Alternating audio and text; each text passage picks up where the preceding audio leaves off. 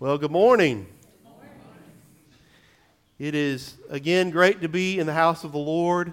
What a blessing we have to be together this morning.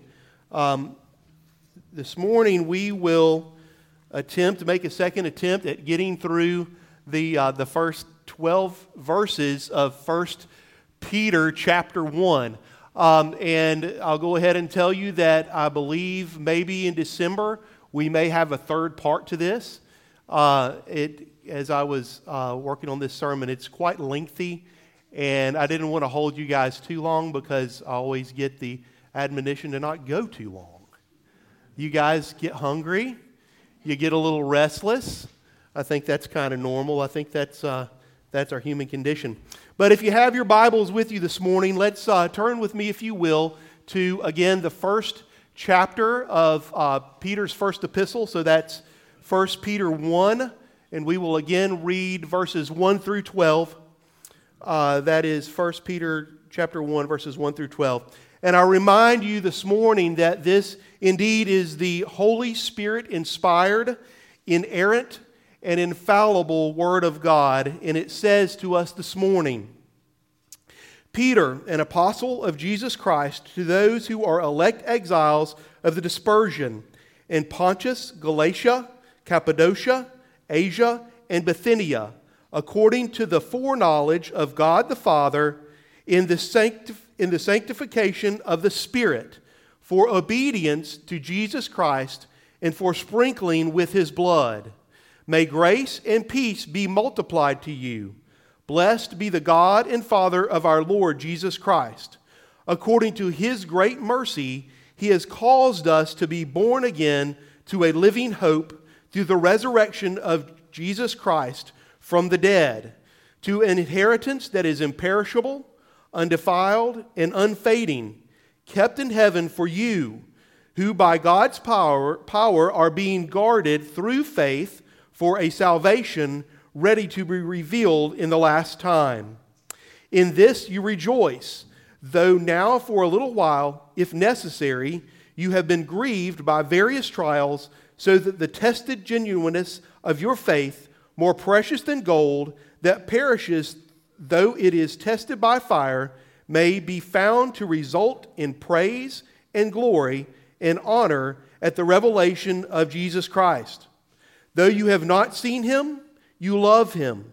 Though you do not now see Him, you believe in Him and rejoice with joy that is inexpressible and filled with glory, obtaining the outcome of your faith, the salvation of your souls. Concerning this salvation, the prophets who prophesied about the grace that was to be yours searched and inquired carefully, inquiring what person or time the Spirit of Christ in them was indicating when He predicted the suffering of Christ and the subsequent glories. It was revealed to them that they were serving not themselves but you, in the things that you have now been announced to you through those who preach the good news to you by the Holy Spirit sent from heaven, things into which angels long to look. May the Word of God minister to our hearts this morning. Let us pray. Our loving Heavenly Father, we bow before you this morning to worship you, to adore you with all that we are. Oh, Father, we thank you that you have brought us from death unto life.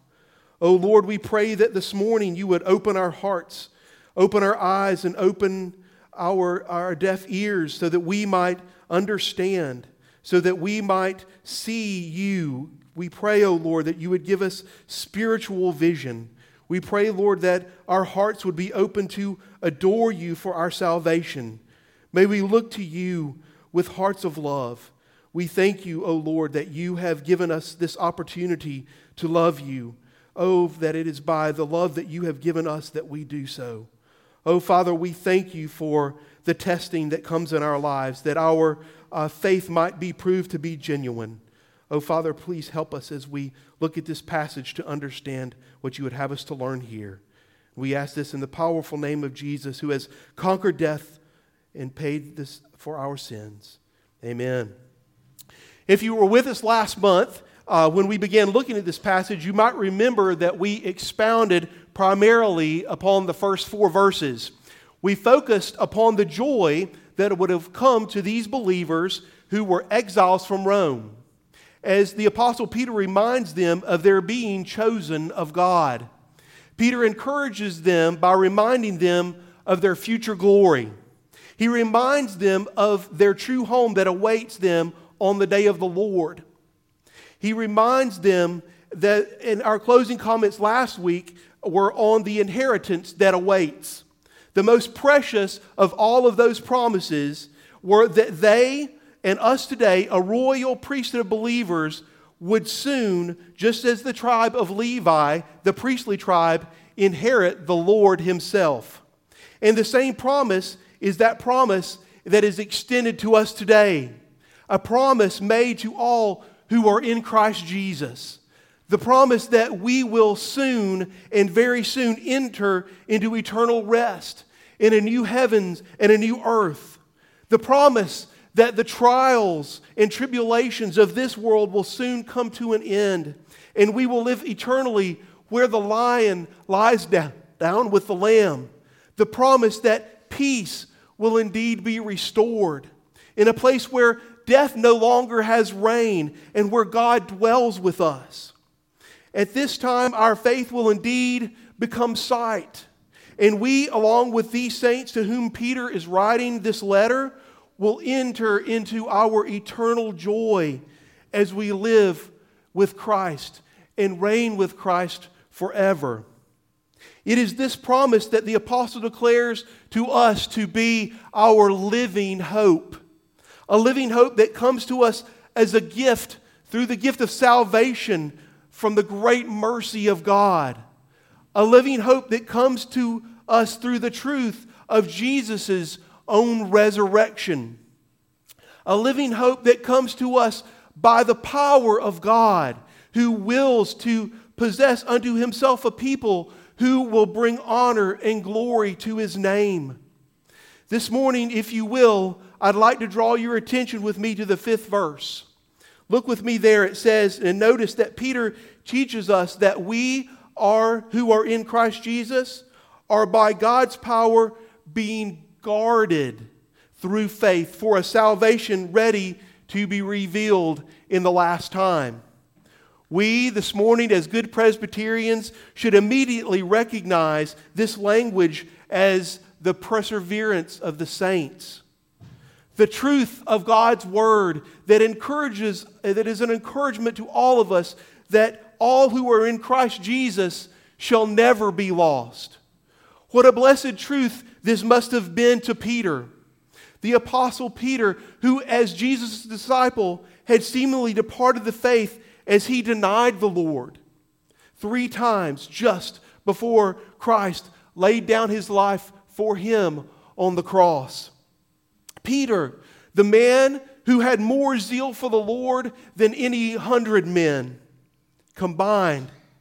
Peter, the man upon whose profession of faith the Lord said He would build His church.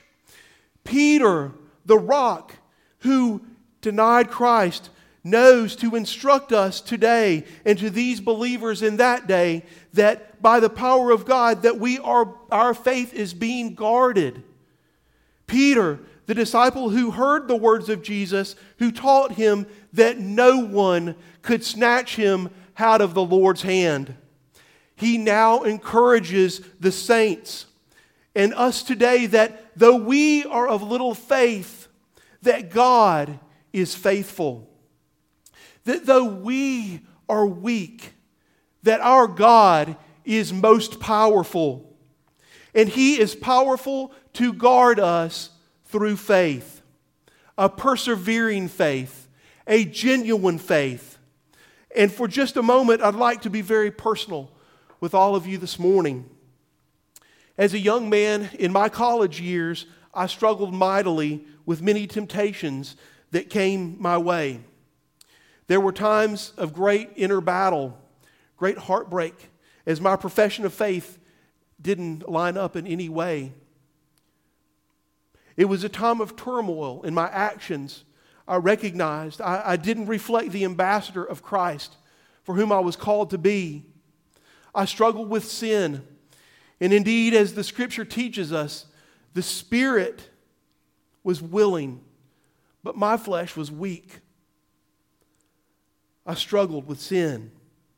It caused so much misery in me, and though I constantly confessed my sin before the Lord, I was always dealing with the inner turmoil of my personal weakness, questioning and wondering. And many years later, by the grace of God, I read these words. They may, through the temptations of Satan and of the world, the prevalence of corruption remaining in them, and the neglect of the means of their preservation, may fall into grievous sin, and for a time continue therein, whereby they incur God's displeasure and grieve His Holy Spirit, come to be deprived of some measure of their graces and comforts, have their hearts hardened and their consciences wounded, hurt and scandalize others, and bring temporal judgments upon themselves. This perfectly summarized my condition in many of my younger years. I read these words and I wept. But then there was great joy because I recognized that this was telling me that it was not that God had failed me, it was simply my failing.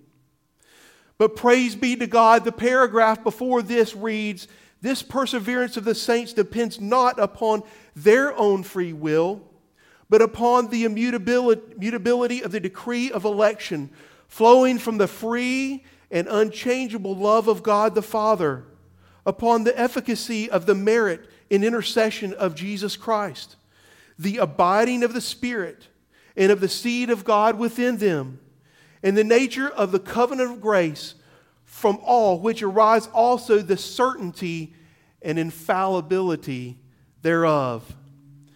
I know this morning most of you recognize this as being the words from the 17th chapter of the Westminster of Confessions of Faith. And for me, not being raised in a Reformed church, I had never read this summarization of Scripture. And at that point, I had not spent enough time in God's Word to understand and to be assured of the fact that my salvation did not rest upon what I did, but it rested upon Christ who had conquered sin for me. In Christ who had bled and died for my sins, and His life was now mine. I share this with you this morning, not to condone any sinful behavior or to give anyone false hope, but rather to encourage you to look to Christ and to know that your faith comes from Him, and it is faith that is gifted to you. I feel this morning that I might be especially speaking to our younger people that are here with us, for they endure much temptation in these days. And you may find yourself in similar condition and struggling just as I did, and just want to remind you that it is not by your power. It is not by your power, but by God's power alone that you indeed will persevere, that you indeed will be saved. So if I would say to you this morning, be certain of your calling and your election, and know that it is by His power that you are guarded through faith that He gives to you. We are guarded. Our faith is guarded because it is God's faith that He has given us. And know that it is by His power. How strong is God's power to protect us? The Apostle Paul writes in Romans chapter 8, the great chapter 8, "For I am sure that neither death, nor life, nor angels, nor rulers, nor things present, nor things to come, nor powers, nor height, nor depth, nor anything else in all creation will be able to separate us from the love of God in Christ Jesus our Lord." This, brothers and sisters, is the power of God to guard us through faith. Now, notice with me in verse 6 and verse 7.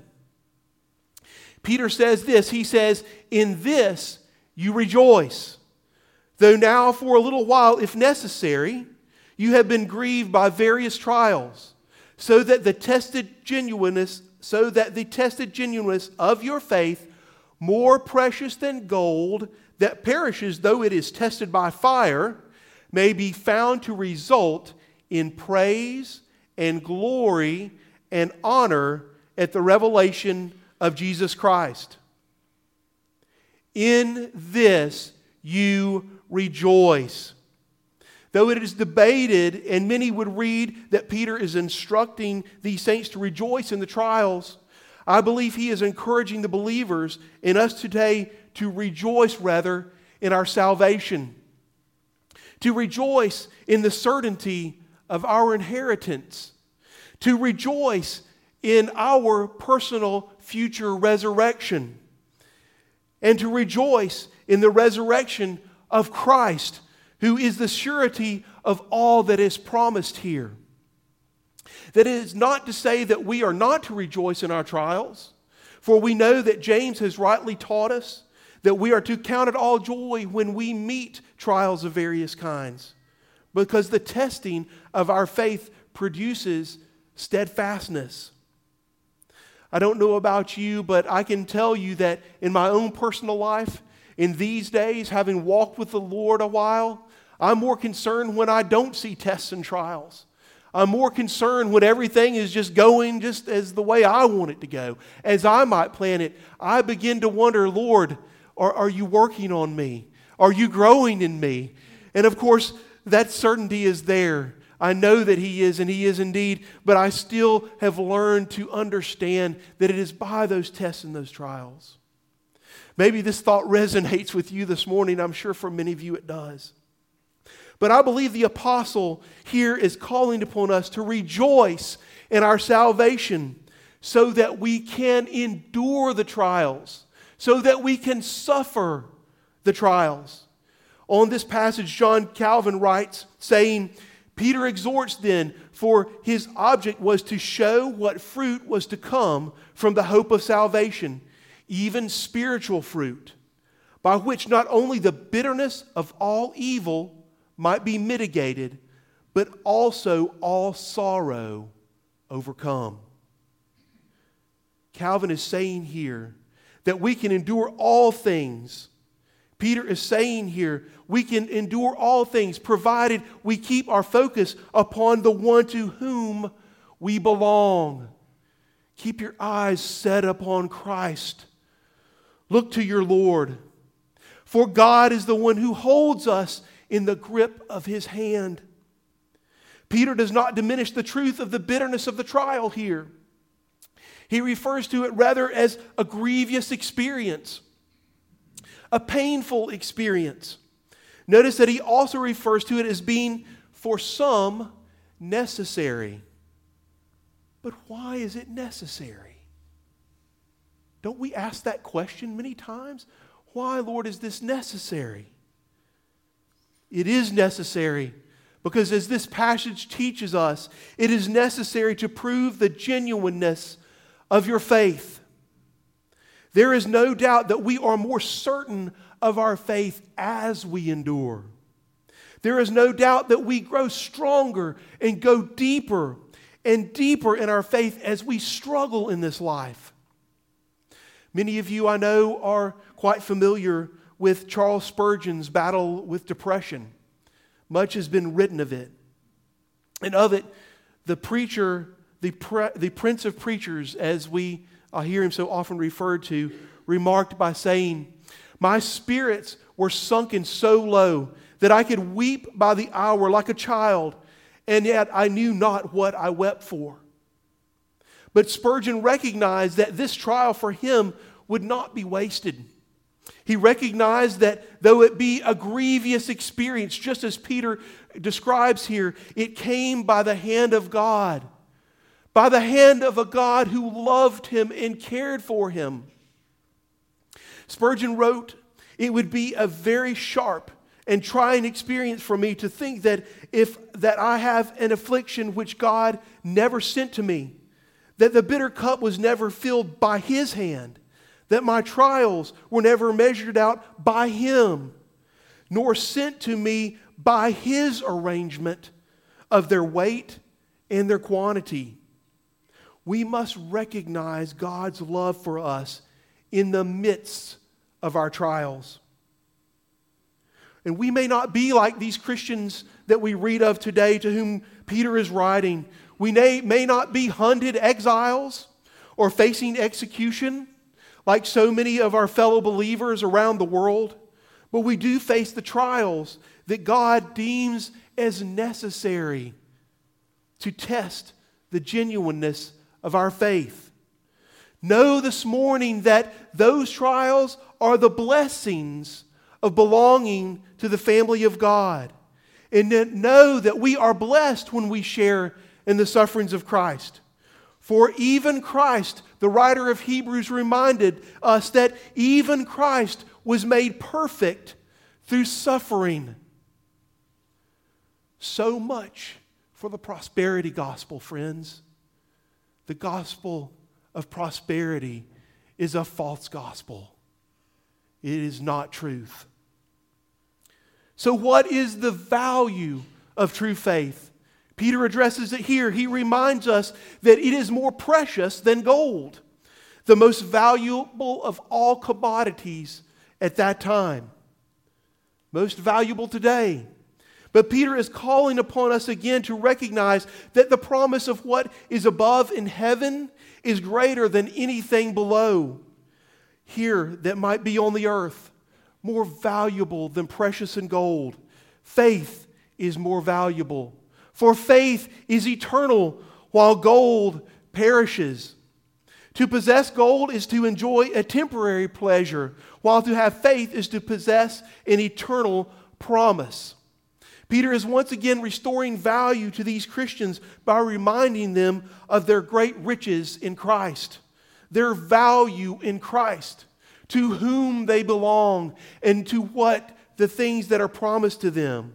And the same is true to us today. As aliens in this world, and we are indeed aliens in this world, Peter calls us to value our salvation more than anything that this world could offer. The riches of this world are temporary. For to be given faith to believe is to be a rich man indeed. And just as gold must be refined, so must we be refined. And what is the result of faith that is tested? The faith that is tested results in praise and glory and honor at the revelation of Jesus Christ. So as he closes this verse, Peter brings us back to our purpose. Peter reminds us that God has designed our faith to bring praise and glory unto Him. God preserves our faith to bring praise and to bring honor and to bring glory to Himself. And God tests our faith to bring praise and glory and honor to Him on the day of the Lord. And for this purpose, Peter reminds us today that we were chosen. But if you read this text carefully, we recognize that Peter is not just speaking of us honoring God here, but rather of us being honored by God. How humbling this is, friends. How humbling to hear this. We too shall receive praise and glory and honor, and that praise and honor and glory will come from God. In Romans chapter 2, Paul teaches us that but a Jew is one inwardly, and circumcision is a matter of the heart, by the Spirit, not by the letter. His praise is not from man, but from God. This, friends, is our future reward. In Revelation chapter 22, verse 12, Jesus tells us this. He says, "Behold, I come soon, bringing my recompense with me to repay each one for what He has done. This, friends, is our living hope that we have been born again to, that we shall receive praise and glory and honor from the God who loves us, from the Christ who gave His life for us. Can you imagine this? Think of this, that we shall receive praise and glory and honor for our faith that we receive simply as a gift from God. Remember, it is not of our works, but we will be praised for it. This is just staggering to think upon. It is the richness of His mercy and the depths of His grace that while I was still a sinner, that while you were still a sinner, Christ died for you. And it should result, in us, in joy. Through the tears, through the trials, through the struggle, through the pain, it should end for us in joy. We should indeed understand that we are blessed when we suffer, because our Lord suffered. Hebrews 10 captures for us a glimpse of what true joy in the midst of persecution and trials looks like. The writer reminds his readers, saying this. He says, "But recall the former days when, after you were enlightened, you endured a hard struggle with sufferings, sometimes being publicly exposed to reproach and affliction, and sometimes being partners with those so treated. For you had compassion on those in prison, and you joyfully accepted the plundering of your property.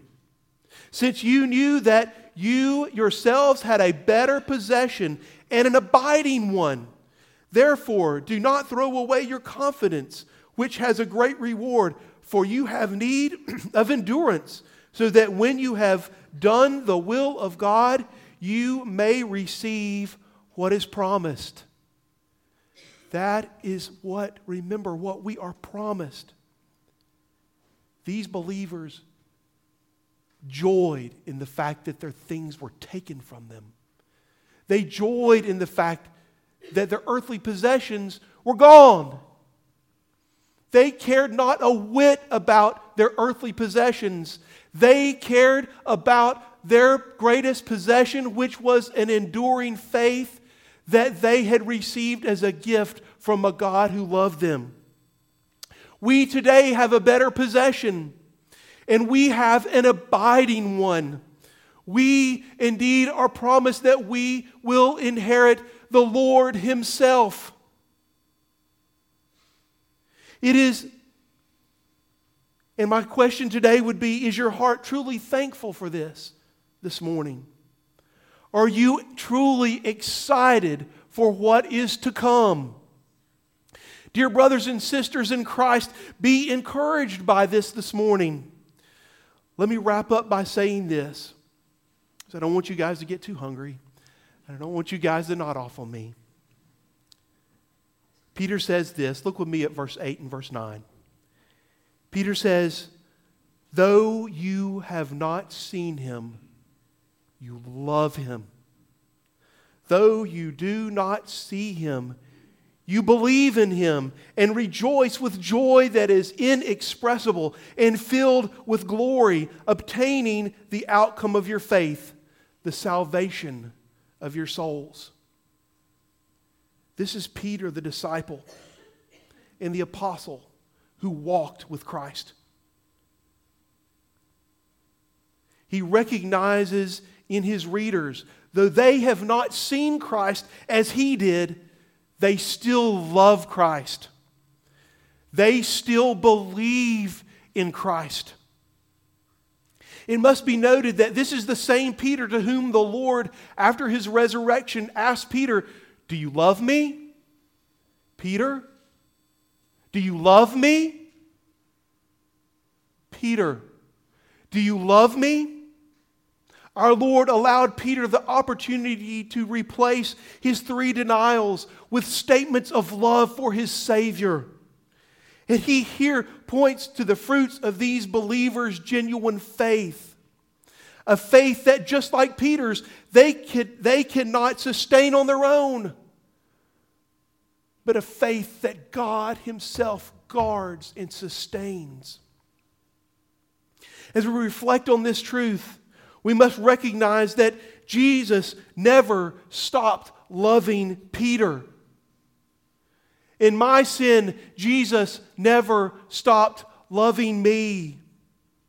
In your sin, Jesus never stops loving you.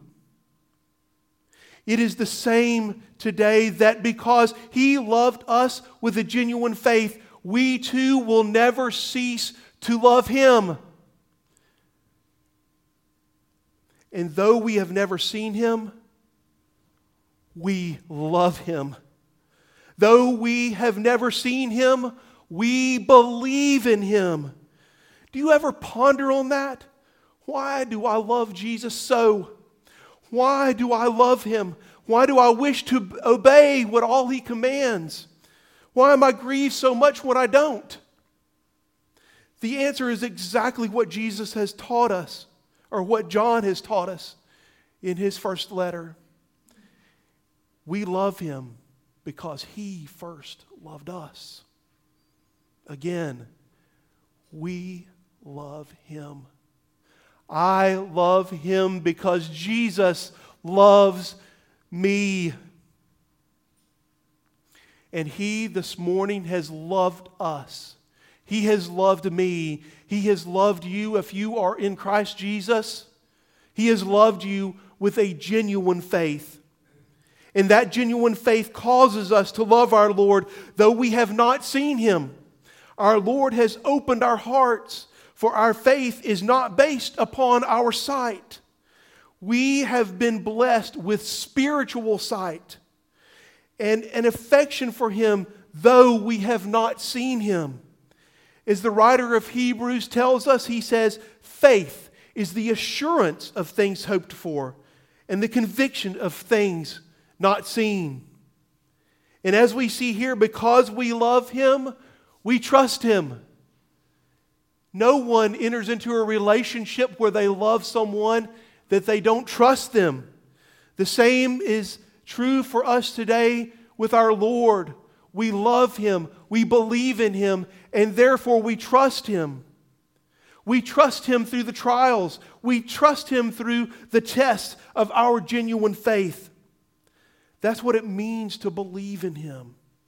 It means to love Him, and more so to trust Him.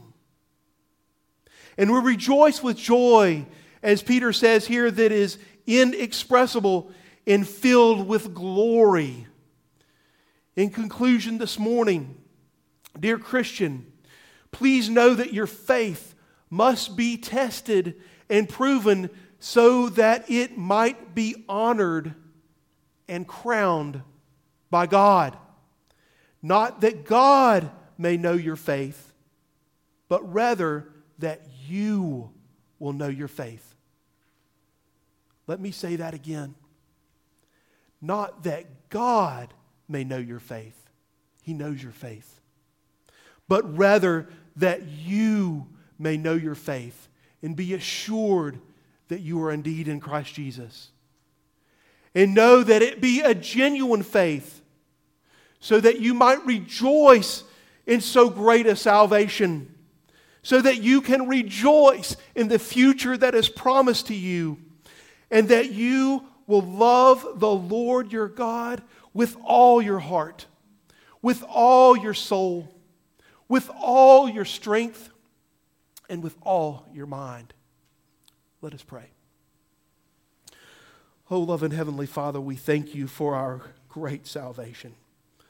Oh, Lord, we praise You that it is not by our works, but rather it is by the work of Your Son.